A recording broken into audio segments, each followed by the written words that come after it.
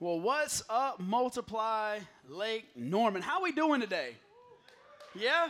Yeah, listen, y'all gonna have to do better than that because it might be weird for y'all, like sitting in a circle. It's really weird for me standing up here. So I'm gonna need y'all to talk to me. I need y'all to make some noise. I feel like a goldfish right now. Like, this is miserable. Anybody been to Atlanta Aquarium? Y'all been to the big aquarium and you see like the whale shark swimming around? I didn't plan on saying any of this, but this is how I feel right now. Anybody want to come up here with me? Nobody? Losers. Let me kind of hit a few things that's going on in church. I mean, you heard one of them this morning, but can I remind us that our church is alive and it's growing, that God is on the move in our church. That's something you can get excited about. Got that text message, got those phone calls from the Rochelles, and man, it's always an honor to baptize people. And this is how I feel. Man, we don't have to have some big event just to baptize someone. So when Brittany called me and she was like, "Hey, Anna wants to get baptized," I was like, "Let's do it tonight." And then I was like, "Oh boy, I'm in Hickory doing a wedding rehearsal." And if you guys remember Michael and Courtney, who are part of the church, man, we had the opportunity to be at their wedding yesterday, and I got to officiate their wedding. And man, there's just excitement happening in the church. There's just excitement happening. And so we have these things called family days. And family days is a time that we like to celebrate what's going on in the church. So our next family day is December the 5th. December the 5th. Go ahead and take your phones out. Put it on your calendar. Write it down if you're taking notes. I appreciate you taking notes. You were a good student, weren't you? Were you like a straight A student? Kind of, pretty much. Yeah, it's because you took notes. Some of y'all wonder why y'all aren't hearing from God. It's because y'all aren't taking notes and reading them during the week. I'm just kidding. But seriously, take notes. So December the 5th, we have our family day. Go ahead and take a look at the screen. If you're facing me, you can see the one on the other TV screen. But, man, we have all kinds of stuff going on. We have the inflatables for the kids. It's going to be a little colder, so we have some fire pits. We're making some s'mores. I'm excited about s'mores. I don't know if – does anybody put Reese's on their s'mores? You heard from God. The people that are still – the people that are just doing Hershey, like the Hershey squares, you're still in the Old Testament or something. Like there's a New Testament. It's called Reese Cups on a s'more. We also have the Bull coming back, so some of you need some redemption at the Bull. Some of you, Zach Brock, you were scared to get on the Bull, so you got to get on it this time. But, man, we're going to have fun, so make sure you bring people to Family Day. This is what we say at our church. We're not inviters, okay? We don't just invite people to church. Inviting someone is easy. Inviting someone actually gives you an out. Inviting someone allows you to say, well, I invited them, they just didn't show up. But bringing someone puts the ownership back on you. Bringing someone is saying, I'm going to call them Sunday morning, and I'm going to make sure they're awake. Bringing someone is saying, you know what, if you don't show up, I'm going to come to your house, and I'm going to pick you up. So let's be bringers of people to the church. Amen? That really got put back on y'all. You're like, I don't want to say amen, because that means I have to do it. Hey, so this past series, if you see on the screens, we've been in our series, Freedom from Fear. Freedom from Fear. I want to kick off week 3. Listen, if you haven't been here the past couple weeks, let me catch you up. So week 1, we talked about living in freedom from fear in the Midianite spirit. Hey, time out. This is where I get to do what I want to because I have the microphone. Damon, could you get me a handheld mic just in case I need it? Because this one's giving me some troubles today. I cut my mullet. My wife was mad, and now the microphone isn't sticking on the mullet. So just in case I need it, I might come get it here in a second. But week 1, living in freedom from the Midianite spirit. And what we talked about was that the Midianite spirit was actually a spirit of oppressive fear. So what did we see? We see that the Midianite spirit is more than fleeting feelings of fear. It's a climate of fear that oppresses entire cultures and keeps the people of God from living in freedom. So when we looked at the scriptures, what we found is the Israelites were actually hiding out in caves. You guys remember 2 weeks ago that the Israelites were in places of mental darkness. How many of you know that the enemy likes to attack you in places of mental darkness? The enemy likes to attack you between your ears. The enemy likes to attack you where no one else can see what's going on. See, I think a lot of times in life, the reason that we never get past our fear is that we never get outside of our mental caves. And then last week, We talked about coming out of the wine press. And we saw Gideon in the wine press, and the wine press represent places of feeling inadequate. That the enemy attacks your emotions in the wine press. Remember, the wine press, what we saw was we told ourselves things like you're not good enough. We told ourselves things like you don't have the right pedigree. We told ourselves things like your past is just too dark. Here's the good news. All of that is nonsense. Here's the good news that you're not defined by your past. You're defined by who God calls you. We're not cave people. We're not wine press people. We're promised land people. And we have to remember that God didn't deliver the Israelites from Egypt just so they could live in this oppressive fear from the Midianites. So what does all that mean? That means that you and I are people of freedom. But before we go into week 3, I have to start off by asking a few direct questions. Let me ask you this. Do you want to just stay on the surface level when it comes to your relationship with God? Do you just want to stay on the surface level when it comes to talking about fear? Or do you truly want to pull everything up by the root? Because the more I read, it's easy to stay on the surface level. See, I can give you all the platitudes you want. I can give you all the Instagram material that you want. I can give you all the tweetable material that you want. And you know what that material is. It's the material that you see on Instagram. You're like, oh, that's good. And you give like the little fire emoji. And you're like, oh, I'll repost that because I need it. That's a good word, Pastor. I can give you all of that. But too often as the church, we stay on this social media platform and we just live by the snippets that we see other people repost. We just live by one scripture. We just live by one word that the pastor says, opposed to getting to the root of the issues. So if we're going to go deep, we have to pull out the root. Too often in churches, we don't do it. Too often in churches, go ahead and give me that mic. Too often in churches, boom, boom, boom, boom. Here's what's funny. Yesterday when I was doing, go ahead and pull that for me.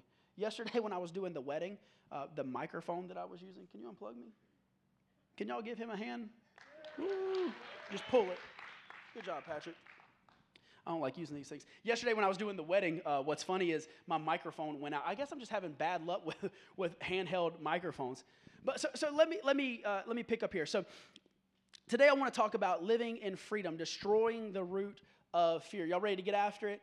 Here we go. Judges chapter 6, starting in verse 25. Let me read it to you. How do you destroy the root of fear? That night the Lord said to him, take your father's bull and the second bull, 7 years old, and pull down the altar of Baal that your father has, and cut down the Asherah that is beside it. See, it's really interesting to me that God doesn't even bring up the Midianites. See, remember the story. What are the Israelites fearing? They're fearing the Midianites. But God says to get over your fear, he doesn't even mention the Midianites. He mentions this thing called Baal, and he mentions this thing called Asherah. So let me break that down just a little bit for you. His instructions are to tear down these altars. What does the altar of Baal actually represent? If we go back through Scripture, the altar of Baal represents idolatry. Anything that you put before God. I know, Josh, you kind of mentioned this a little bit, and you talked about tithe, and you talked about money. See, oftentimes I think we sit in a church and we say, you know what, I have a healthy relationship with money. I'm okay. I can give a little bit, but I can't give like the whole 10%. And what we're actually doing is we're saying, you know what, I still need some security, because as long as I have the security, then it makes me feel good about myself and about my situation. What we've done is we've turned that money into an idol. Hey, what about houses and land? What about your own family? What about your job? What about your ministry? What about sports teams? I mean, there was a season in my life I was like, I'm not going to church because there's a ball game on. I wasn't a pastor at the time, so I didn't feel guilty about it. What about your kids? See, if I'm not careful, Zach Witt, if I'm not careful, I can put my kids and my wife before God. Man, I had to commit early on. Hear me now. I love my family. I love my girls. I love my wife. but God has to be the first thing in my life. If God's not the first thing in my life, then what I've actually done is place something else above God, and that's become an idol in my life. And then you have Asherah. What does Asherah represent in the context of Scripture? It actually represents sexual immorality. Pastor, we going there? Yep, I'm not scared to preach on anything. Let me read this to you. Once culture builds idols to Baal, sexual immorality moves in next door. Things that used to be shameful are broadcast on television and primetime government entertainment, and the business world begins to worship at the altar of Asherah, removing any kind of biblical boundaries on sexual expression and condemning those ideologies as archaic, judgmental, and oppressive. Even in the church, the church has excuses that are made up to explain away Scripture and teach how Yahweh can coexist with Asherah. See, what we're hearing in the modern church is this: God is loving. What we're hearing in the modern church is that God is merciful and gracious. He absolutely is, but he's also just. Scripture says that he's also jealous. Scripture says that he will not and cannot coexist. Listen, mainstream news this week in Virginia. Let me read this headline. It absolutely blew me away. This is a real headline in Virginia. The headline reads, "Skirt-wearing male student rapes 15-year-old girl in school bathroom." It's Asherah. I'm not making this stuff up. It's what we're seeing in society. And what God called Gideon to do was to tear down the altars of his fathers. What did we experience in the 60s? Some of y'all are like, I don't know, because I was born then and I was living then, and I don't want to say what we experienced. You're like, I know what was going on, but I don't want to talk about it. Let me tell you what was happening in the 60s. A generation tossed away God's standards of morality and brought about a sexual revolution. I'm not making this up. We can go back and look at history. But here's the reality. Each successive generation has taken it a step further. So it's not just one generation to blame. We're all to blame, myself included. But now God is calling sons and daughters to tear down the altars built by fathers and mothers. Why? Because God cannot coexist with Baal. God cannot coexist with Asherah. And to defeat the Midianite spirit, to get to the root of fear, we have to defeat and tear down the prophets of Baal and Asherah in our society. I jotted this down when I was studying this week. Unless the altars of Baal and Asherah are torn down, the Midianite spirit will continue to permeate our culture and oppress our society. Idolatry and sexual immorality allow the spirit of fear to take root and settle in the land. We have to pull things up by the root. So for a moment, to get a little awkward, to get a little uncomfortable, man, can just where you are, I'm not telling you to raise your hand or lift your voice or anything like that, but could we just repent as a church for the idols that we've placed in our life? Man, can we repent as a church for the sexual immorality that's been in our lives? Because until we can get real with ourselves, until we can call a spade, we can never move past the root of fear. See, what we try to do oftentimes is we try to combat fear. Well, I don't want to be fearful. I'm just going to pray a little longer, and I'm just going to pray a little harder, and I'm just going to pray a little deeper. But God says, listen, I've given you the roadmap. I'm telling you what you need to tear down in your life. I'm telling you what you need to pull up in your life. At the beginning of the summer, I was trying to plant some grass. I'm new to this grass growing thing, all right? Like, evidently, you grow grass in the fall. Like, you plant stuff in the fall, and it grows. You don't try to plant it at the beginning of the summer because it doesn't grow. But you know what does grow in summer? Is weeds.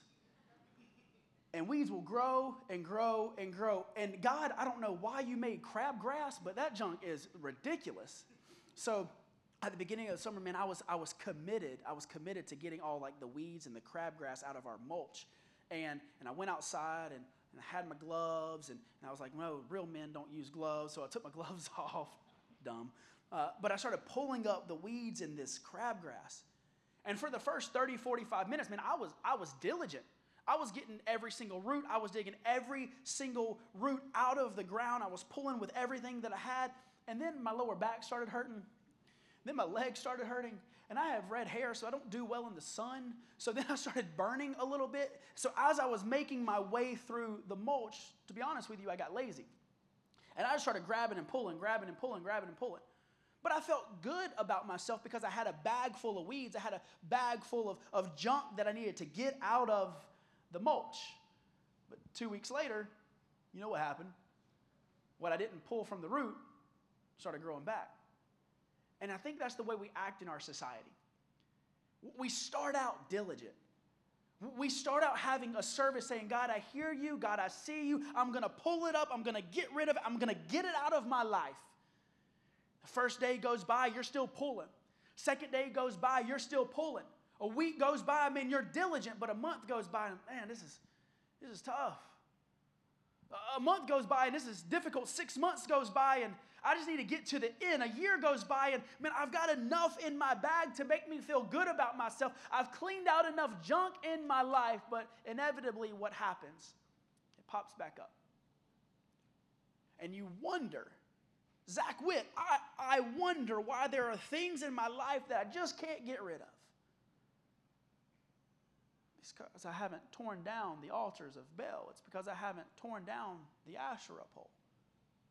I can't get over fear in my life if I still have things that are growing. So how do you identify and tear down a stronghold? A stronghold is something that keeps oppressing you. A stronghold is something that has affected the generations. A stronghold is something that keeps you in your mental caves. Hear this, a stronghold is something you feel like you can't tell anyone else about because they'll judge you. See, we have things in our life that we wish we could tell people about it. We wish we could tell people about the skeletons in our closet.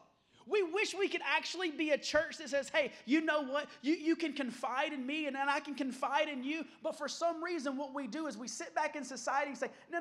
I can't tell them about those skeletons. I can't tell them about those things in my closet because if I tell them about that, then they'll start to judge me. If I tell them about that, then they'll have some ammo against me. If I tell them about that, they'll see me for who I really am. And we ask ourselves, why do I keep struggling with this? Why does this keep pulling me back into the cave? Remember, the cave represents darkness. The cave represents mental darkness. Why is this making me feel completely inadequate and unqualified to serve in ministry or even follow Jesus? So now that we've identified them, how do you actually tear down a stronghold? How do you truly pull it up by the root? Let me read Judges chapter 6, verse 25. That night the Lord said to him, take your father's bull and the second bull, 7 years old, and pull down the altar of Baal that your father has, and cut down the Asherah that is beside it, and build an altar to the Lord your God on top of the stronghold here with stones laid in due order. Let me hit a few of these things. The first thing that you need to do to tear down a stronghold is you follow the bloodline. Follow the bloodline. Verse 25, that night the Lord said, take your father's bull and the second bull, 7 years old, and pull down the altar of Baal that your father has. Follow the bloodline and repent and plead the blood of Jesus. Number 2 is this. You tear down the altars as much as possible, physically removing anything associated with the stronghold. Scripture says that they tore down the altar of Baal. They tore down the Asherah. See, I think you and I know what we need to do in life. Man, we know there's numbers in our phone that we need to delete. We know there's people on social media that we follow that we don't need to follow. We know there's conversations at work that we have because we want to feel like we're in the in crowd. And we know we don't need to have them. We know we don't need to associate with things, but what happens is when we don't hear from the people that we know we shouldn't associate with for a while, we text them, hey, what's up? What you doing tonight? Hey, where y'all going Friday night? Hey, where you going Saturday? Or the person that we shouldn't follow on social media, we wonder what's going on in their life. We haven't seen a story come across our Instagram screen, so what do? We search their name even though we've unfollowed them. Hey, what are they up to? Hey, let me see what let me reach out to them. Instead of completely tearing it down. But the third thing you have to do is build an altar on top of the stronghold, anoint it with oil, and invite the presence of the Lord there. Verse 26 says this, and build an altar to the Lord your God on top of the stronghold here with stones laid in due order. See, if we don't do this step, if we don't build an altar to the Lord, if we don't commit our lives to the Lord, we'll feel like we lost everything that was familiar. See, that's why we don't want to delete stuff. That's why we don't want to remove people from our life. That's why we don't want to remove the things that we do from our life, because we'll feel empty and we'll feel void. And I'm here to tell you, you absolutely will feel empty and you will feel a void, but that emptiness and that void should be filled with the love and the grace and the forgiveness of Jesus. See, too often we don't rebuild the altar to the Lord. We just tear everything down. And I think the reason that so many people fall back into fear is because they don't complete the task. God, I should be over this by now. God, I shouldn't have this fear in my life. And God's saying, you're absolutely right. Build the altar to me. Commit your life to me. Don't just try to get rid of the situation. Don't just try to get rid of the circumstance, but build the altar to me. Now, I have to be completely honest with you because we have to finish the story. What can you expect when you tear down strongholds? The first thing that you can expect is this, and I think I can get an amen from everybody. Not everyone is going to like it. Not everyone's going to like it. Verse 30 says this, the people of the town demanded of Joash, bring out your son. He must die because he has broken Baal's altar and cut down the Asherah pole beside it. See, you're going to be so excited of your newfound freedom, but not everyone close to you is going to like it because they liked you chained up. And you'll eventually start hearing some things like this. Well, I don't want to hang out with you anymore because you're just not as fun as you used to be. I don't want to hang out with you anymore because you just seem too good for us now. Can I tell you that if people are saying that to you, then you're probably on the right path? The second thing that you'll notice is it may stir up some stuff. Verse 33. Now the Midianites, the Amalekites, I love this, and other eastern peoples joined forces and crossed over the Jordan and camped in the valley of Jezreel. See, other people aren't going to like it, and if other people aren't going to like it, I guarantee you that the devil isn't going to like it. And what the devil's going to try to do, he's going to try to flex on you a little bit. What the devil's going to try to do is he's going to try to beef himself up, and he's going to try to act bigger and badder and stronger than he really is. Because what I love about this story is the Israelites thought they were just dealing with the Midianites. The Israelites thought they had one thing to deal with. You ever been there in your life? If I could just get rid of this one thing in my life, everything else will be better. And you pull that one thing up by the root, and then what happens? You're like, man, I kind of illuminated something else. Man, I used to have jealousy in my life, and I'm gonna pull up jealousy by the root, and then when you pull that up, greed was illuminated a little bit. You're like, oh man, I gotta deal with that too. So what the Israelites, this is what Scripture says, that the Israelites had to deal with the Midianites, and then they had to deal with the Amalekites, and I love this, and some other group that they didn't even know about. Some of us have some stuff in our life that we don't even know about. Some of us have some stuff in our life that we have to pull up, that we have to get rid of, that we don't even know about. But don't sweat it. It's just proof that you're gaining victory and doing the right thing. The third thing is this: you'll experience a new power. The beginning of verse 34 says this, Judges chapter 6, verse 34. Then the Spirit of the Lord came on Gideon, and he blew a trumpet. He blew a trumpet. Why is this so important? Remember the past 2 weeks, these mighty warriors, these men that were ready for battle, they were hiding in caves.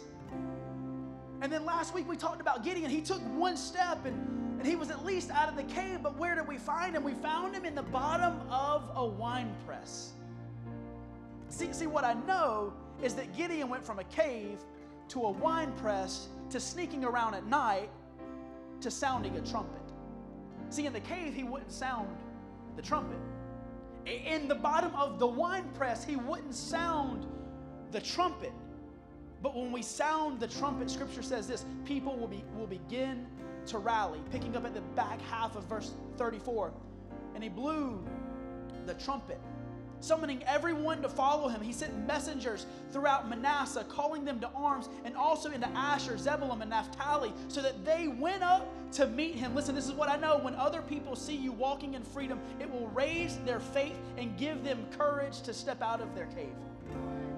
Last week we talked about one step. And I wanted to give Gideon a hard time. I wanted to make fun of Gideon. I wanted to say, hey, Gideon, don't you know God is on your side? But then last week we were reminded, at least he took one step. Man, at least he wasn't in a cave. At least he took one step. At least some of you have taken one step. Hey, maybe your one step was showing up to church today. Maybe your one step was lifting your hands in worship. Maybe your one step was when you got up out of bed this morning, you say, God, I don't get it. I don't understand what I'm going through. I don't understand why I have all this fear in my life, but I'm at least going to go to church. Maybe, just maybe you'll show up. I'm going to take one step. The one step is good, but man, this week I want to focus on what Gideon did after the one step.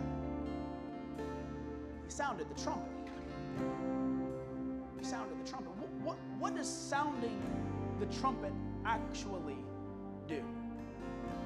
Sounding the trumpet puts the enemy on notice. Sounding the trumpet says, you know what? I'm not in the cave. Yeah. Sounding the trumpet says, I'm not in the wine press. Sounding the trumpet says, I'm going to step on to the battlefield. See, the book of Revelation, several horns and several trumpets are blown to put the enemy on notice about what's going to happen. And in battles, a horn was blown for a few reasons.